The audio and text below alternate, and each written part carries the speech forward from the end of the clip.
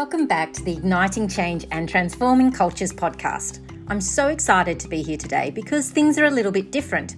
I've got a different co-host joining me. I've got Claire Quigley, who is one of my colleagues at New 21, and Claire is going to be sharing with you her dulcet Irish tones as we discuss with Dr. Julian Waters-Lynch his latest article for New 21 on whether your innovation narrative is growth affirming or growth denying. Claire works in the innovation space at New 21, so I'm really looking forward to hearing her point of view on this article and topic, and of course, hearing from Jules himself. Thank you again for joining us today.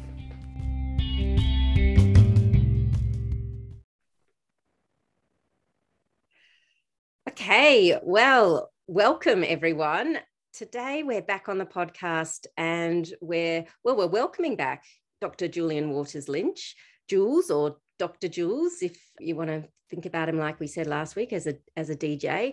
And we've also got a new co-host joining us this week, Claire Quigley. Claire's one of the team at New 21, so pretty excited to have Claire joining me on the hosting desk today. Welcome, everyone. Thanks, Sean. Hey, fun to be back.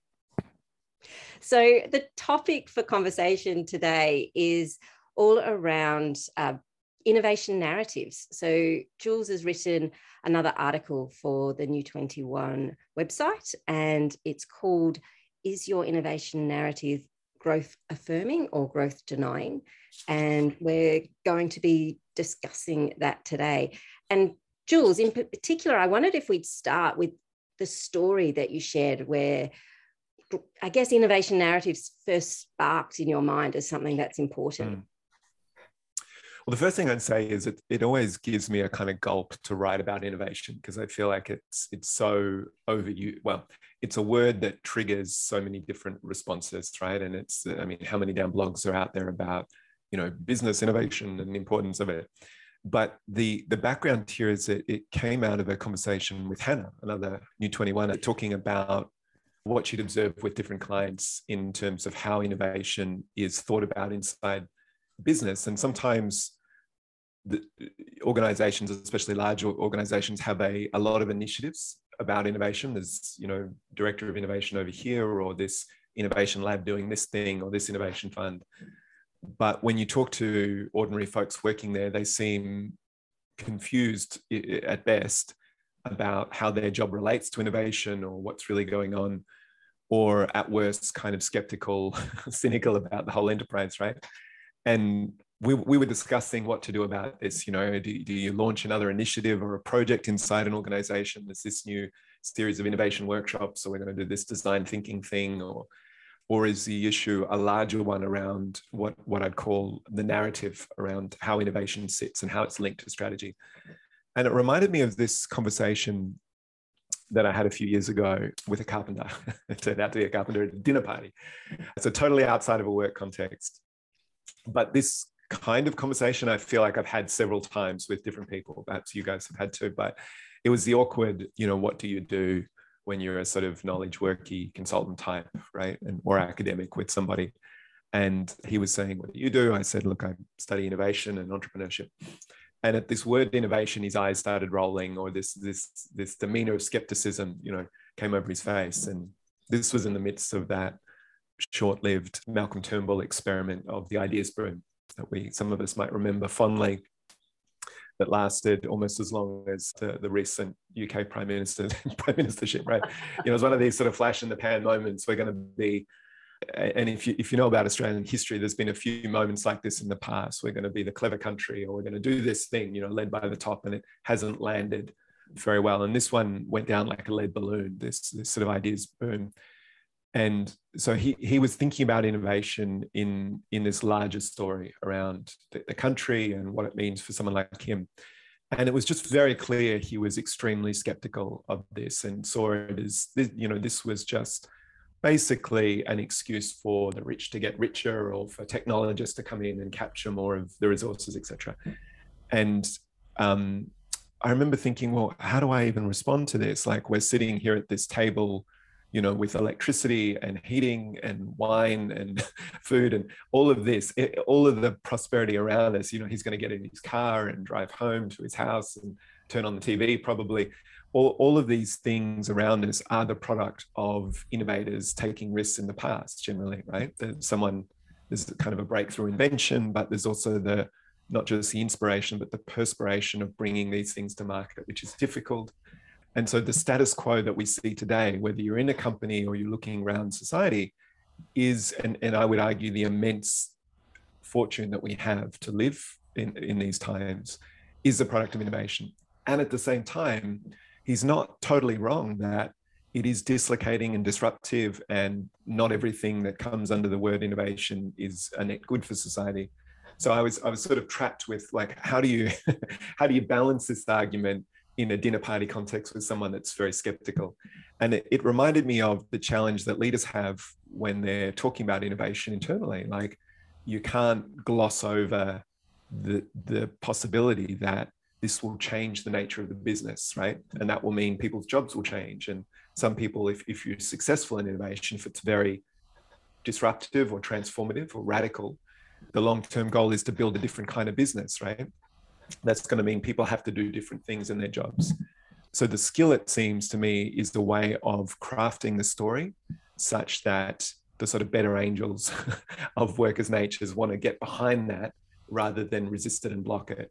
And as we'll talk about, it's not only the story. You have to attend to the organizational system, the incentives, the budget processes, the skills. But if it's not coordinated by that story in a way that people can get behind, I don't think these initiatives in themselves fail. And in fact, people tend to block them. So I don't think they work. Rather, they fail, and people often tend to resist them. That was a very long response, I realized, to a simple question, but that's kind of laying out the territory here. Right. Okay, we're done, I think. Yeah. Yeah, I definitely related a lot to that, Jules, because, well, I'm married to a carpenter, and I can admit that he has rolled his eyes when, I talk about my work at times. But, it's more, I think, that sense of disconnection. So innovation is something that is seen to happen over there. And you see this in organizations as well. It happens in another part of the business. It's not part of my day-to-day job. And I think that's where, the narrative concept is great, because it's actually a way, stories are a way of bringing people together. From the dawn of time, we sit around a campfire, we tell stories, and that's what brings us together and helps us to understand things in a universal way. So it's also interesting as well, because in Australia, and in particular where I live at the moment in the Hunter Valley, there's this massive transition or diversification, depending on what perspective you want to take, but around moving from the fossil fuel through to renewables energy, and that comment around dislocation. So are people going to be, there is a sense of fear in the sense of, okay, well, am I going to lose my job? I work in the mines and so on. Or can we take the skills and knowledge and skills and apply it in a different way? So again, at I guess at a macro level, in that sense, it's how do we move the economies in a way that's meaningful, but also moves us towards renewables. But then from an organizational level, I think organizations, some of the speakers I've had conversations with around this are really wondering how to help their people and their organizations to innovate in new ways. And, they definitely have lots of initiatives and lots of tools, but the narrative is, and that's why I'm really interested in understanding more around this. I think there's a bit of we've almost dismissed the power of stories and of narrative in what's the underlying foundation behind where this could take us as an economy, but also as organizations within the economy. Yeah, there's a point in there where I quote a mainstream economist, and there's sort of because narrative and story can sound a little literary, a little, soft and woolly, and does it really have an effect? It's a thing that, people that study the humanities rather than engineering are interested in. I think it can be easy to dismiss as sort of or maybe just a bit of icing that you wrap things up in, but the real grunt, the real work is in what we fund and, what hard skills, what new technology we bring into the organization. But I think there's, at least in some quarters in academia, like this economist, there's a growing realization of how powerful narratives are in coordinating activity. So there was quite a good paper a top journal, whether or not that matters, called Org Science by Carolyn Bartel and Raghu Garud, who really put this idea of innovation narratives on the map in terms of management theory.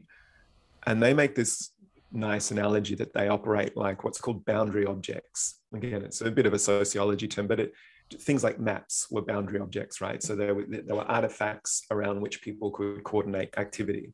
So if you imagine historically, we didn't have maps at a certain point in history. You had to sort of describe, features of how to navigate or navigate by the stars. At a certain point, we developed the art of cartography and we built these artifacts, and that helps people imagine space in a different way. I mean, it's hard not to fall down toward a military kind of example here, but it certainly allowed us to do certain things. Now, those things weren't good for everybody, right? But it's hard to imagine a lot of modern society without these artifacts that we could coordinate activity around. And their argument is innovation narratives, when they're done well, and to be done well, they can't just be, something that's said by a leader or a CEO and no one takes any notice of them. To their argument or their definition of being done well is it's something that's held and understood, like a national anthem or something that people know the words to. They don't have a lot of power if no one knows the words or no one knows the melody, right? Or a flag, if no one recognizes it, it's not powerful. But if the majority of people are familiar with some of the features, this becomes this coordinating mechanism inside organizations that helps people go, when they're thinking, why the hell are we doing this again? Oh yeah, because of XYZ, right? And again, I just emphasize there's often a tension between people's rational incentives, if you like, what they're rewarded for financially or in terms of career progression, and the story about innovation. And so the goal is you have to bring these into alignment, right? If you're asking people to do one thing, oh yeah, take risks, innovate, spend time and extra effort coming up with new product ideas that might disrupt our current market, and yet they're not at all rewarded for that in terms of career progression, the reward's probably going to win out. So, however, if you simply change incentive structures without any current story about what the goal is and how it's linked to strategy, the argument that these narrative folks would make is you're not going to be effective either. There has to be this sort of hand in glove dynamic of bringing these things together. And that's, we talk about a case of Whirlpool, but the reason for mentioning this case study in the article is to try and give an example of how these things can be coordinated. It's really interesting when we think about how these narratives play out in organizations. And as you were talking, Jules, I was thinking about an organization that we've worked with who, I guess they're known for being innovative, but the innovation was very much, for want of a better word, the white collar workers. What they realized was that the corporate office didn't have the answers to the problems that those on the floor were dealing with. So they actually started to change their narrative to make innovation everybody's business. But they couldn't just use that narrative. They had to do some capability building, actually engage with the people on the floor, find out what the problems were.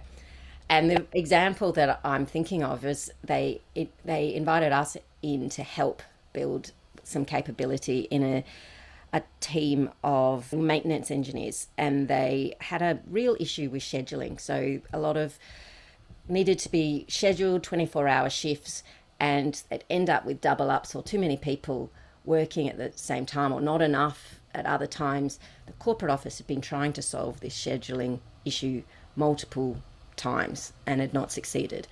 So the decision was, well, let's make it everybody's business. Let's involve the maintenance engineers. Now, when this first happened, there was a lot of pushback. Why were you doing this? They won't listen to us anyway. The sort of the old narrative was still at play. There was legacy thinking in there. That's their job. They failed. Why should we have to do it? That sort of thing. But over time, the reward for them wasn't so much about reward of promotion or reward of pay. It was reward around their intrinsic growth. So they started to learn these new skills. They started to apply it. They started to see their own genius because they're right there dealing with this issue. So they really understand that problem. And within 6 months, they'd created a solution, initially just a prototype. They started with a prototype with magnets on a whiteboard, and then they went to Excel spreadsheet, and then they went a level up, and each time testing it. Within 6 months, they had the prototype. Within 12 months, they'd entirely solved the problem and saved the organisation, well, over the course of many years, millions of dollars. In a short space of time, they'd saved, I think it was 1 to 2 full-time employees in the organisation. And the narrative for them, that narrative of innovation is everybody's business, started to spread across the organisation. So for them, they didn't need, I'm sure they would have relished in some sort of monetary reward, but the change that we saw in the people involved in that project and the growth, there was one particular maintenance engineer who was very quiet, did not really offer a lot of engagement in the process initially. By the end, she was the one presenting and pitching to the leaders of the organisation. So there were lots of elements to that, not just the narrative, but it started with the change of narrative. Well, that's a great story. And, you know, the point about intrinsic rewards that you mentioned goes back to the thing we talked about on the last session, which is meaning at work. And it's certainly true that people, like, there's a diverse set of motivations that drive people. I mean, money's part of it, but autonomy, skill, the satisfaction of solving a problem, sense of camaraderie and connection with people. So they're all good things. I guess I was saying sometimes people are, what's more problematic is when they're actively incentivized not to do something, which I think sometimes happens too, right? So I wouldn't argue that everything needs a financial bonus at the end of it to motivate people. But if you're, you know, if the rational financial or pecuniary maximization involves not trying to solve certain problems or just, you know, perpetuating the status quo, that is probably an issue. But it's a great story that you tell. And the other thing it had in it, and Claire, you mentioned this previously too, I think, is, I guess, the traditional way to think about innovation in manufacturing firms comes right back out of sort of Henry Ford and, you know, General Electric and stuff. Was you have your engineers team, your product development team, perhaps very isolated, like the lab, and then everybody else. You know, if you worked in manufacturing, your goal or your the role that you played wasn't to make new suggestions or, you know, change anything, and marketing as well. It was simply just to push out the product, right? So there was this real separation between the brains that would work on, you know, assume they understood the market and assume that the product or service that needed to be developed, that they knew. I think we've seen a change in that too. And again, that Whirlpool example, this is exactly what they were trying to move away from. So they said there was traditionally this very siloed relationship. Whirlpool, by the way, are a sort of white goods, home appliance, multinational. And the story that they were challenging when the CEO came in was this notion of a commodification of white goods, so that consumers would go in and they'd see a dishwasher or a washing machine, whatever it is, and just go, well, what's really the difference here? And then, of course, it comes back to just a question of price and potentially a race to the bottom. And they had this nice metaphor that we want to avoid this ocean of white, right? Of white goods, which is part of the issue around narratives, right? You tend to need a compelling metaphor. We often think in metaphors, really. They emotionally move us in a way that sort of logic and spreadsheets don't. And so the goal was to say, well, how do we convert the organization from this old siloed manufacturing model where different departments just focus on specialization in their particular machine-like part? How do we build a more organic organization that's producing innovation constantly? So of course, many organizations would love to do that. So it's not a novel aim. But they had this big coordinating story But then, and the other thing they had was a very clear goal, because I realized, in fact, the first iteration of this article, and Claire, you gave some helpful feedback around this, was it wasn't so clear how, or I realized upon reading it again, one could have had the impression that you just created a story and that's quite separate from clear commercial goals. I think if the story is just innovation is good, we want to be an innovation machine, it doesn't actually provide the focus and direction about when you arrive, where you need to head, and what arrival looks like. So they had this very clear goal that they wanted to generate $1 billion in additional revenue from new offerings. And therefore, every worker was asked, every employee was supposed to understand how their work contributed to that goal. So they did a bunch of other things we can talk about. But I think, the big overarching story with the compelling metaphors, the compelling evocative language, that's part of the role of leadership, but also aligning it to very clear strategy that people can understand. And then there's the more, what do you call it, the more detailed work of filtering that down into, well, what does that actually mean for executive compensation? What does that mean for our product pipeline? What does that mean for how we deal with risk or how we approach talent, etc.? Awesome. And I think that's one of the questions I guess I was hoping to talk to you about, and you've touched on it there, is, often I think, well, I certainly see in situations where, there's like culture, there's innovation, and there's leadership. And to me, they're like the golden circle almost, in terms of, how we're creating that longevity within an organization and actually having an impact in what we do as well. But often, culture is owned by the head of HR, people and culture, whatever the scenario, depending on what their titles are. Then innovation is owned by perhaps a head of innovation or somebody within that role. And then you've got leadership, which is managed usually by, there's often consultants maybe that help there, or the exec leadership, or there's somebody internally in strategy that's driving that too. So there's three different, I guess, chiefs who then need to somehow come together to move the organization in a way that, you've got that culture of trying new things, of innovating together, whatever the scenario is. Then you've got the actual innovation outcomes and having the guide rails around what is innovation in our organization. How do we translate that into action and outcomes? Where are we actually trying to move towards as well, which often tends to, you see organizations tend to trip themselves up a little bit because there's a tendency to think a little bit short term there. And then the leadership. So there's the how you lead, but then there's also the why you lead. And I'm just wondering, is narrative a way of perhaps, wrapping its arm around the culture, the leadership, and the innovation pillars, if you will, within an organization? Could narrative be a way to overcome that tendency to have three pillars operating together, but not really together?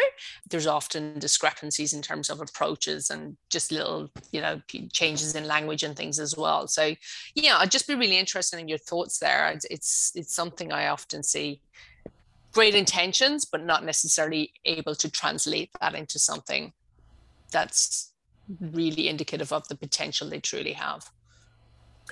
Well, I think so. I mean, I think that's the scholars and the people that write about innovation narratives favorably, and I've mentioned a few of them, would say that is the ultimate goal of narratives. They operate as this coordinating mechanism. I mean, there's a distinction. It's not just any old narrative, and this goes to the work of Day and Shea that I mentioned later, but what they suggest when trying to understand an organizational narrative is talking to the executive team first and asking them questions about, how confident they feel that the organization's on track to meet their targets, their growth targets, how the organization's fared in the past in terms of targets, and then listen to the way they talk about this, and also just ask them about innovation. How does it work here? And they say, so in the sense of the words you use, is that what you mean? So listen to the words they use, but listen to the underlying sort of, perhaps not necessarily explicit words only, but the underlying belief that's conveyed.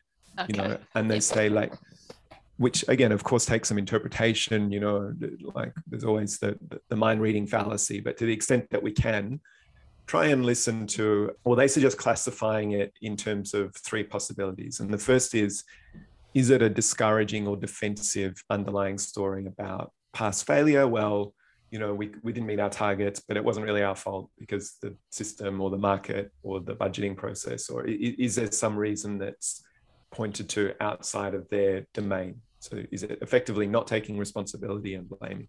And they say, this is a bit of a red flag, suffice to say. Then they say like number two, they call optimistic or reasonable. So they'll say, look, we've missed it in the past, but we've made these changes and we're feeling confident to be, that we're going to hit these targets.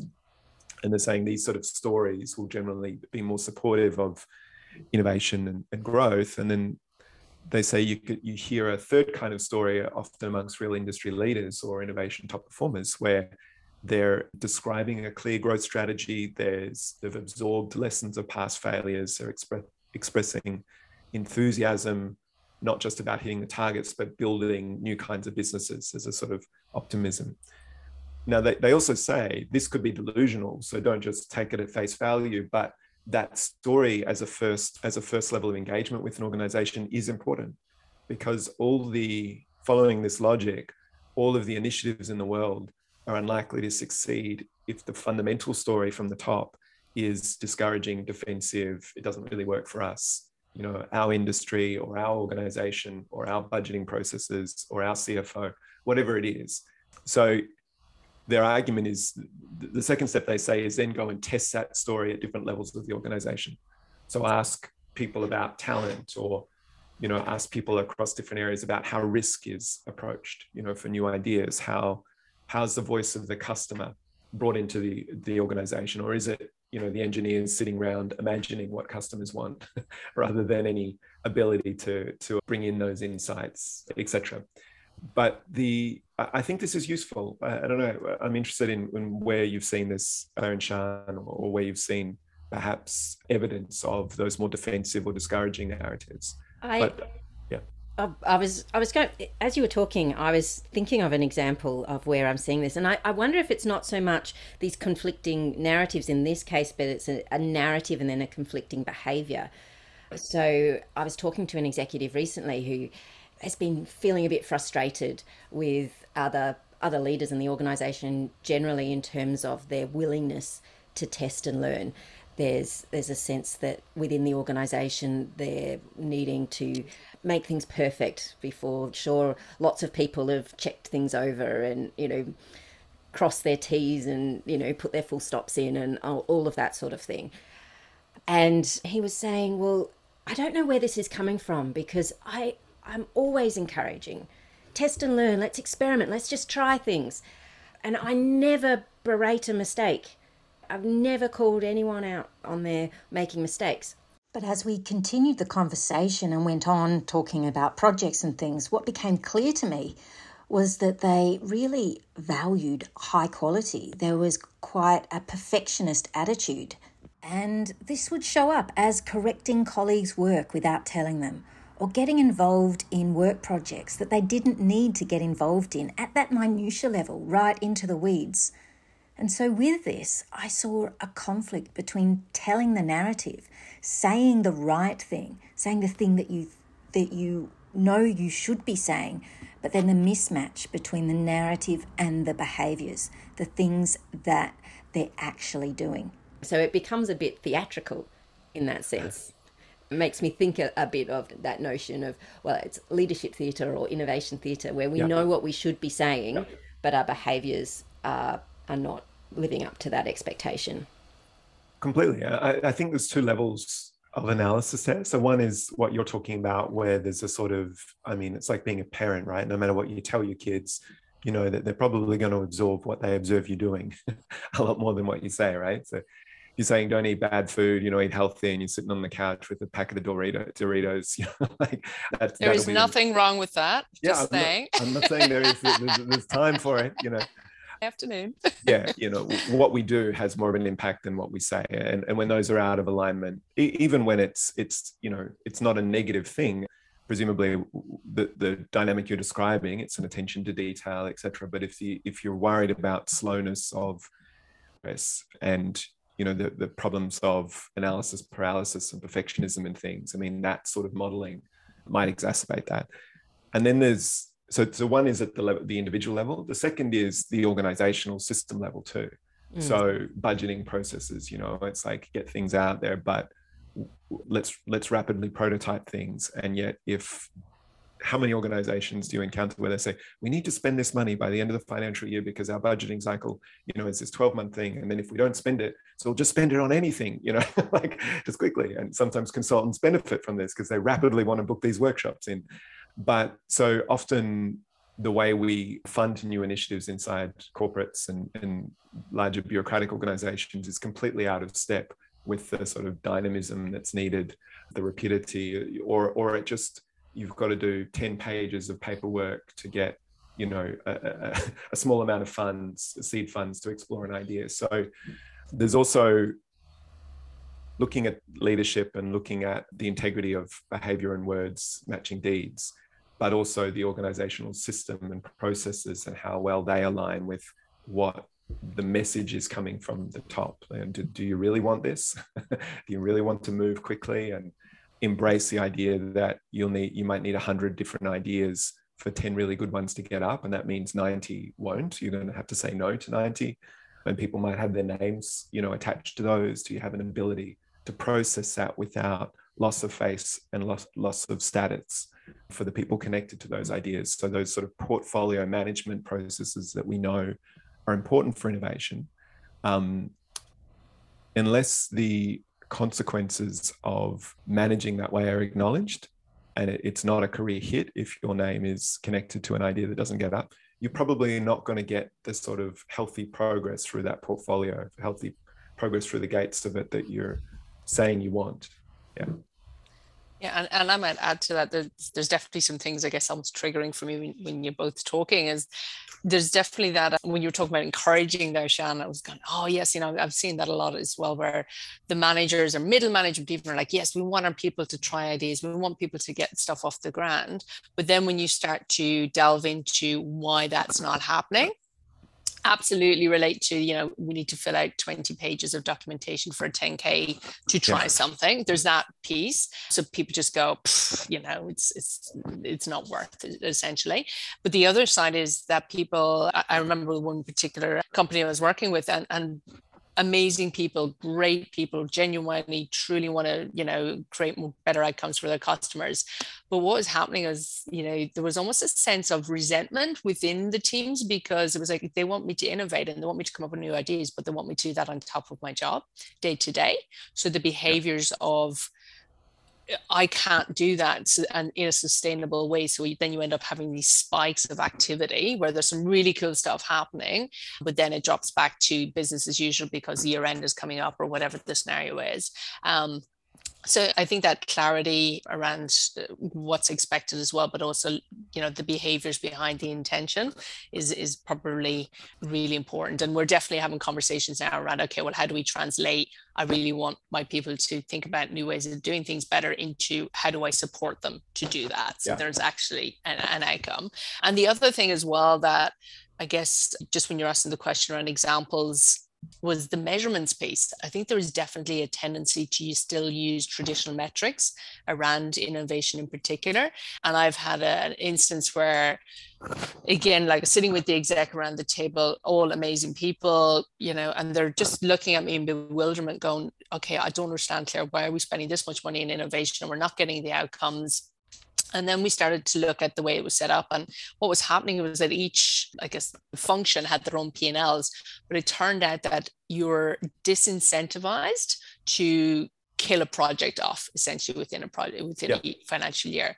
So I was like, this is why stuff isn't happening, because we've got lots of zombie projects going around the organization. So the behavior and the narrative are not matching up. And then once they, you can literally see the pennies dropping around the table, but then they've started to actually align and go, okay, it's actually okay to kill off projects now. Let's not hold it on our P&L, but what are we doing with that instead? So, and now we're actually, like you said, you're going to need 100 good ideas to get 10, or to go to 100 ideas, good, bad, whatever they are, to get to 10 good ideas to then get to one or two truly great ideas. Great ideas. And it takes time. But yes, definitely, I think the measurement piece is something that it would be really good, as I guess how it wraps into the narrative as well. So when you talked about Whirlpool saying, right, we want to, I think it was $1 billion or something they wanted to generate in addition to their current revenue lines, that's a good measurement. How you do that, go nuts, but yes. And again, that would be a whole different chat show, wouldn't it, around innovation metrics? Yes. Tune in. A friend of mine, Fred Etienne, that published that book with Strategyzer on what was it called? The Invincible Company, all around portfolio management. He's got really interested in this idea. I think, the simple way of the simple way they would frame it, and a lot of folks that work in this space talk about the distinction, is moving towards the venture capital mindset, because that's where, rather than the sort of bureaucratic project management mindset. So the venture capital world has pretty good standards on how many different ideas need to be funded in order to get like a unicorn idea. I think it's something 1 to 300 or something around that ballpark, right? Just based on 10 years of plus of data. And yet, it's very difficult to model the skin in the game incentives of entrepreneurship and entrepreneurs and venture finance inside large organizations. It's not impossible, it's just difficult, right? And someone summed it up of, little rewards for winning inside an organization, or fewer rewards for getting it right, fewer costs of getting it wrong. So if you're an entrepreneur, you own a company and you've got financial backing, equity-based finance, you can get massive rewards if you get that thing right. And you incur massive loss if it doesn't. So your incentives are very aligned with doing your best to make this idea work. The incentives aren't necessarily the same on the VC side to make every idea win. Like the sort of model is based on one of these ideas generating massive outsized rewards in an exit scenario. Now that might be true at the kind of board level or the executive level in an organization, but usually there's a set of kind of status association games at play downstream, right? Which was my project, my idea that I'm associated with. I want to get that through. And the other danger to watch out for is, or the difficult thing is, generating real feedback that helps work out whether an idea has legs or not, right? That this idea that a testable idea is better than a good idea, as one famous book put it.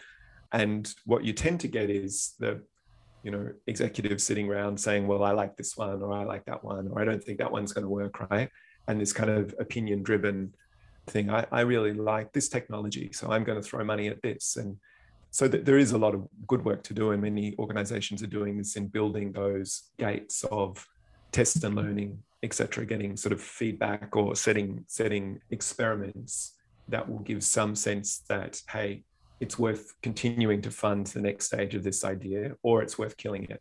But having those clear systems is incredibly important, I think, to move towards the sort of innovation model that we're talking about. I just want to take us back. We mentioned just a little earlier around innovation taking time, that we need to have patience for it.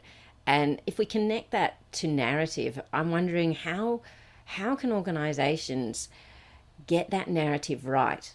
Because saying it's going to take time, we've got patience, or whatever you put around that narrative, there's always the conflicting narrative of, I don't have time to do this because I've got my day job. And also when we think about leaders, they might be talking about innovation takes time, but then they're expecting their teams or need their teams to be doing to meet the deadlines and things. So I'm wondering, Jules, whether in the research or what your view there is on how can we manage that narrative around time?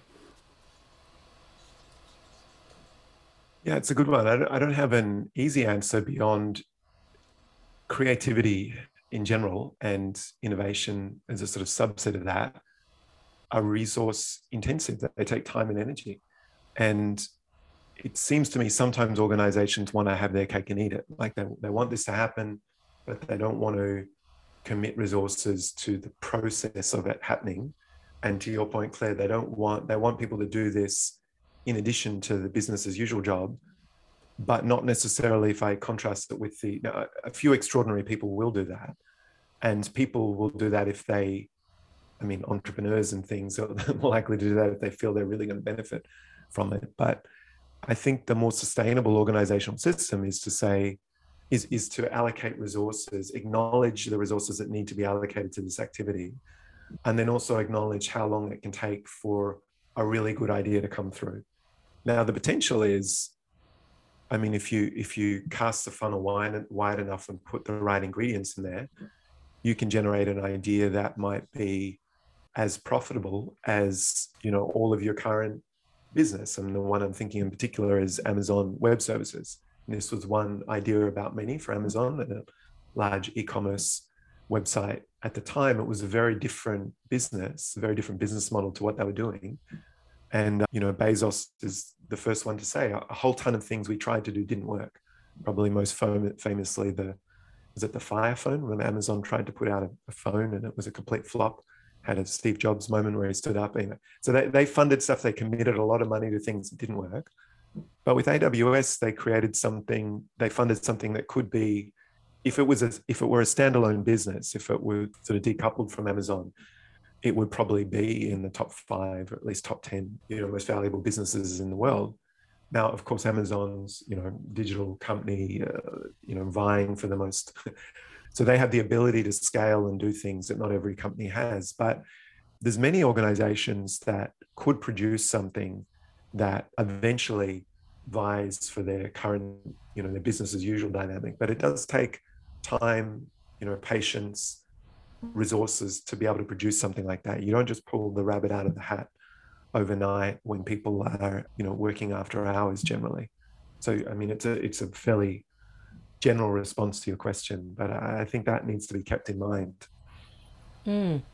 It's making me think of the correlation between how we talk about innovation and our desire for innovation in our organizations and how we talk about change in our organizations. So sort of 101 in terms of change is, you know, communication and making sure that you communicate with a strong narrative, a strong message, and that it's repeated and reiterated often and with care as well. So I'm not exactly sure where I'm going with that, but that was what you know spoke to me when you were talking.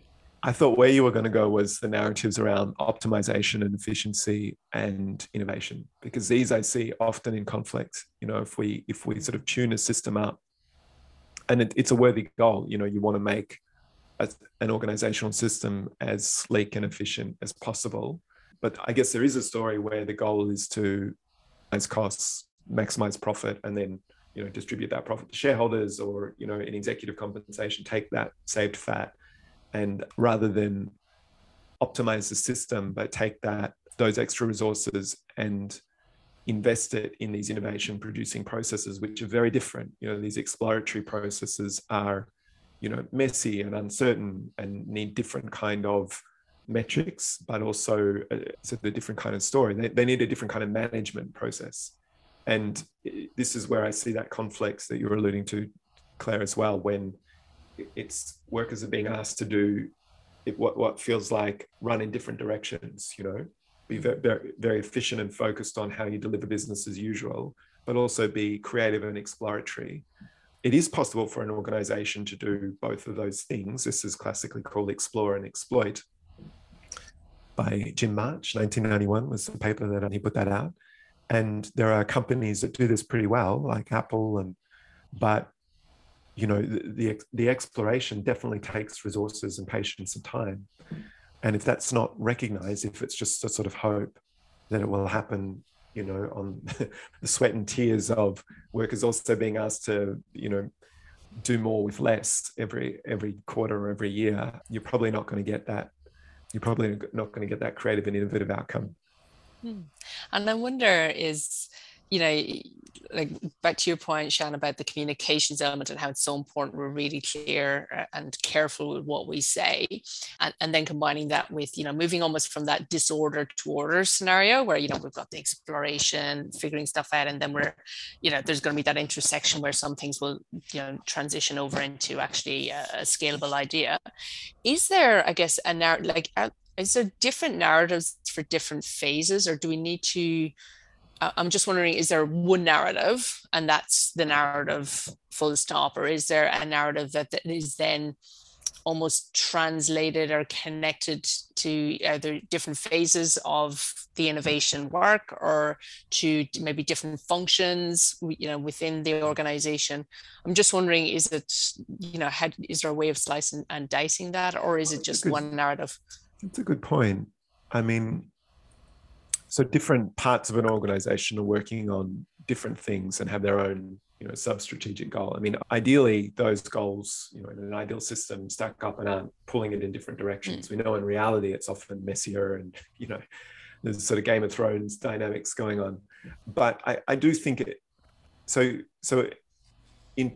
ideally a goal that when you're trying to cohere people around joint contribution towards a goal, that needs, I would argue that needs its own story. Its distinct story, right? So if the goal of this unit is to make these processes more efficient, to cut waste, etc., that's fine. The story's around that. It's not, you might take creativity towards that process, but the goal clearly isn't coming up with new product ideas or thinking about how new emerging technology might meet latent consumer demand or something. Your goal is to tune up this system to produce the same output for less input, you know, or more efficiently processed. That's fine. But I think these guys, when I say these guys, I mean the scholars engaged in this sort of research around innovation narratives, would say it is helpful if your goal is to get the larger organizational system to align behind innovation activity. It's important to have an overarching story about where innovation fits in with the organizational strategy. I mean, you'd say, I don't know what your experience has been walking around an organization and asking people randomly about the strategy and, you know, how their job aligns with it or not. I mean, some places you probably get a gratifying response to that. It's like, oh yeah, this is our, you know, 3-year strategy, or 6 months, this is what we're working on. But perhaps in many organizations, that's just not something people are thinking about day to day or aware of, right? Yeah. So I think the same sort of tension you'd see with an innovation narrative perhaps in an ideal scenario, it filters down such that people can align their activity and their sort of KPIs with this story. And yet, of course, in many places that's not going to happen. People are just focused on what they need to do this week. Mm.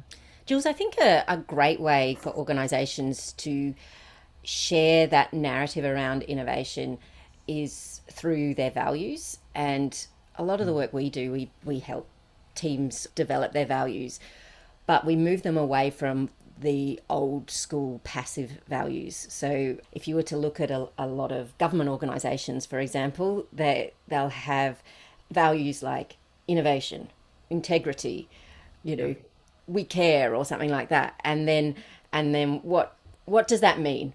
And when I was working on a project where exactly that, the organisation brought us in to look at their purpose and vision and values. And we went around and asked people, what does innovation mean? Because it was one of their values. And it came out that for some it meant technology. For others, it meant ideas. For others, it was just an eye roll, and it doesn't mean anything to me. And so where we shift organisations to is this notion of active values.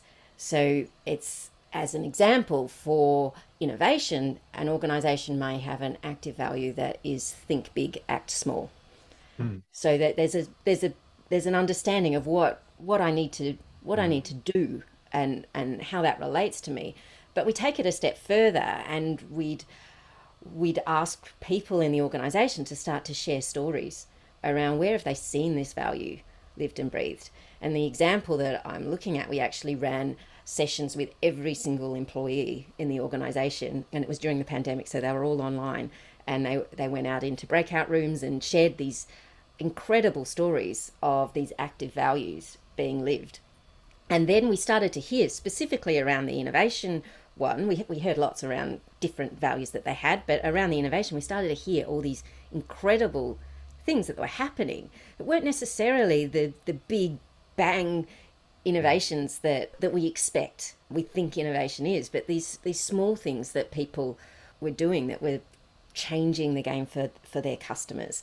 And what that organisation is now doing is actually regularly taking these stories, so requesting these stories around the values in order to spread that single value, that single narrative of think big, act small across the organisation. And I think if more organisations just start there in terms of their narrative and have that focus on storytelling throughout, and it doesn't have to be perfect, and it doesn't, but it does have to be real, then maybe they'll start to shift that old mindset around innovation and what it means for their organisation as well. Well, that's a good point, and it makes me realize because I was thinking in particular about this Whirlpool example in the notion of new products. I mean, innovation, there's a couple of things. It can look quite different if you're in a service organization, if you're in government, if you're a bureaucratic organization. It still exists, but your goal isn't necessarily to produce new products or new product ideas. There's innovation in all different parts of the organization, internal processes, etc. And then there's the sort of basic problem solving. You're bringing creativity and energy to basic, or sometimes incremental problems. They're not going to radically transform the organization, but they do make it more effective. And we've all had that customer service experience where somebody seems so unable to solve a basic problem, so disinterested or uninterested in even inquiring or trying to understand what you're asking them when it doesn't fit a particular expected box, right? So I think there's a lot of value in that, in bringing those values to life. And I agree, the old model of, what are they again? They're on the wall somewhere. They were developed a few years ago, and they're these generic words that are such, what's the word there? I was talking to my students the other day, the names escaped me, but when you say something so generic, I was talking to my students about their reflective essays and saying, I'll give you an example of what's not an insight. Like, I realized through doing this that I need to be more organized. Do you guys know what I mean? When you say something that if it wasn't a podcast, I'd look it up, I was going to come to you. We'll as soon as we hang up. Platitude is the word. Right. All right. Okay. Often those sort of things just look like a set of generic kind of platitudes, right? And those can be even counterproductive, not just neutral, because people just go, oh my God, this. So that sounds, what you're describing sounds good. And actually, that was something that concept of storytelling. Yeah, I think that's something that is probably a really good starting point for, I'd imagine, for leaders who are trying to figure out what our narrative could look like, or their narrative. Yeah, I'm just thinking of an organization where the concept that we used was just show me. And the whole idea behind this was, I need, no matter what, whether I'm in the manufacturing side of the business, or I'm in maintenance, or I'm in, customer service, wherever I am, the story that you share with me will connect on some level. So like when I'm in the functions, but also from a board level and from an executive level, people could start to understand where the pockets of power were, I guess, in terms of, these guys are doing this really well. Can we take the narrative around what they're doing and translate that into other parts of the business? So we just literally use the words show me. So every time somebody just made a statement, it was like, okay, show me, what are you talking about? Give me an example of that. Show, and it translated, back into something that was really meaningful, but that people suddenly started to own it within the organization, which was really cool. But yeah, I think that might be, and I'd love your thoughts on this, guys, is, maybe that's a good place to start if you are looking to, what does a good narrative look like, or what could it look like? Where would I start within my organization, and not just go from that platitudes perspective of, right, we need to create a list, and, hopefully somebody will latch onto it and it'll sink in. So I'd be interested in your thoughts on that. But yeah, I was reflecting there that the show me element was really powerful in this instance. So yeah. No, I like it. I mean, it reminds me of this notion of appreciative inquiry. as well, where you, rather than starting with what's not working and sort of saying, here's where we need to get to, like building a story from, okay, so what, what are we doing well? Like where are these pockets of greatness hidden away? And I agree that in a lot of organizations they are there. When I've done work like that before, I remember doing a video project in a large aged and healthcare provider, and we were making these sort of mini 5-minute documentaries. I can't remember what we called them, but about, I think it was about innovation actually. And we discovered all this stuff that the organization, the executive had no idea about, because people were doing these things. They were solving problems sometimes around the system, but they were better expressions of innovation in many ways than the formal ideas that were coming through. And I often feel like that teaching in a university, like the things that seem most useful to me, my perception of what's most useful to students is usually the things I do around what I'm asked to do for my job. So what I mean by that is staying after class and talking to somebody about their business idea, or providing an introduction from a student. So for a student to an investor or something like this. Now, they can't mandate that I do that, because it wouldn't work. Like, I will write an email for every student to a VC. No, I wouldn't, they'd stop reading my emails if I did that. So in a sense, it has to be sort of bespoke based on what somebody needs. And it's just always struck me as an irony that it seems the most impactful things I'm actually doing are the thing that sits outside of what my metrics and my, my performance is actually managed by. And so I suspect there's a version of that happens with a lot of organizations. Certainly, if I go back to the customer service example, we've experienced the nightmare, sort of, your request doesn't fit inside my box, so I'm just not going to deal with it. But I'm sure we've all experienced the opposite too, where somebody goes, oh, let me help you. I'll get back to you, and they think about it, or just work out, irrespective of what the computer's telling them in front of them, how to solve this thing. And it has a huge impact, right? But sometimes I worry that the metricization, the organizational system that only looks at these metrics won't see the incredible difference in effect between these two service experiences, anyway. Which is where the stories shape that without it having to be any measurement. It's just an experience that you're sharing. And then it's like, oh, I felt amazing, after this experience. Yeah, we've all had those negative experiences too. I want to say a quick thing in response to something you said before, Sian, about the challenge of performativity. So even with this narrative work, George Shea and Gregory Day, who I mentioned, recommend talking to the executive and listening to the sort of underlying narrative. Now, once that becomes once the word gets out that that's what people are doing, a rational executive team will start to perform this sort of ambitious, bold, constructive narrative, even if it's not what they actually believe, right? So there's always this challenge around the sort of cat and mouse game of when you make something a target.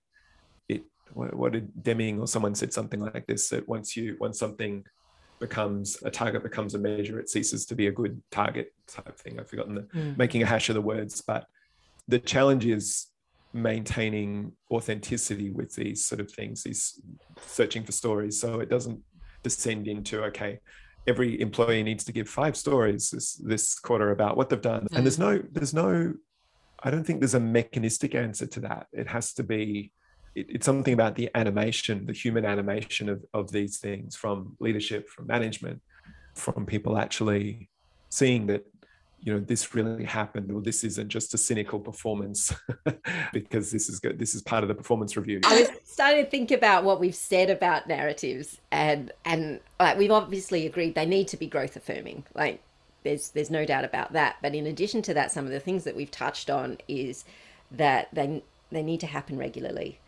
Perhaps not, as you say, it shouldn't have mechanisms put around it. It needs to be more organic, but repetition in communication is really important. There's an element where it needs to be bespoke and personalized, so that different people can resonate with those. In addition, we need the behavior to match the story. It's just theatre if we're just saying it and not actually showing that behavior in ourselves, especially from a leadership perspective. And with that, of course, we need authenticity. Is there anything else, Claire and Jules, that you'd say that I've missed in terms of the importance or the way that we need to share narratives around innovation in organisations? Well, only the chicken and egg puzzle that the narrative is important. I would argue that the narrative is fundamental. If you don't have that as that coordinating mechanism to help people make sense of what innovation means to the organization, why they're doing things, it's very hard to get performance. But you can't only have the story. You mentioned behavior. You also need the organizational systems. So the talent processes around acquisition, retention, promotion, the risk management systems, the way of bringing in customer voice, and also the metrics and incentives. They need to also align to support what the narrative is asking people to do.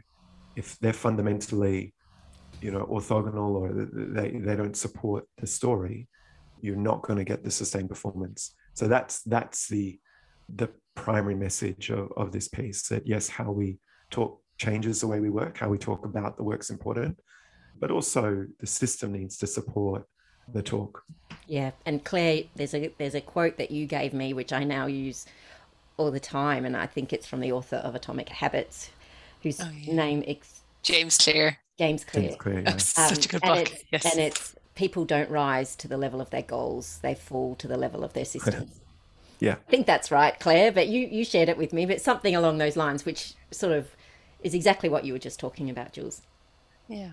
No, and if I could add just one more thing, and maybe it's come out and I've missed it. I was trying to listen, Shan, but the longevity, I think, as well, is like, okay, this isn't as well as the frequency of the narrative and how we communicate that and listen and gather stories and share those stories and learnings, but also then the longevity in the sense that, when times are good, great, but when times are not so good, that there's not that default back to a place of, no, let's just wrap ourselves around an efficiency metric kind of thing, that people are there for the long haul. And that's we're creating, it's a new legacy we're building in a way. I know that sounds a bit of a paradox, but I do think that the longevity of the narrative needs to be appreciated up front, because otherwise I think the behavior, that's sometimes the reason the behaviors and the intention, or the language, should I say, of clash, is because you go, oh, I really want to do this, but it's the end of the financial year, so I'm going to revert back to a certain style of my leadership or action. Yeah But it's a fascinating topic, isn't it? It certainly is, and I completely agree with you, Claire, that we can't shift from that abundant mindset into a scarcity mindset. We need to be telling that abundant or infinite, as Simon Sinek says, the infinite game. It's about the longevity, thinking about the future rather than just the moment in time. Yep. Love it. I feel like we've probably come to a natural conclusion, Jules. That was the natural end. That pause was the natural conclusion. And I hesitated to say anything. Well, maybe we'll use this as an opportunity to thank you for joining us. And Claire, thanks for doing your first podcast on the Igniting Change and Transforming Cultures podcast. So I'm sure you'll be back to host again in the future. And Jules, you'll definitely be back probably next time talking about psychological safety. And accountability. Yes. Ooh, that's a meaty one. Nice and juicy. Thank you so much. Great talking to you. Take care. Bye-bye. Bye for now.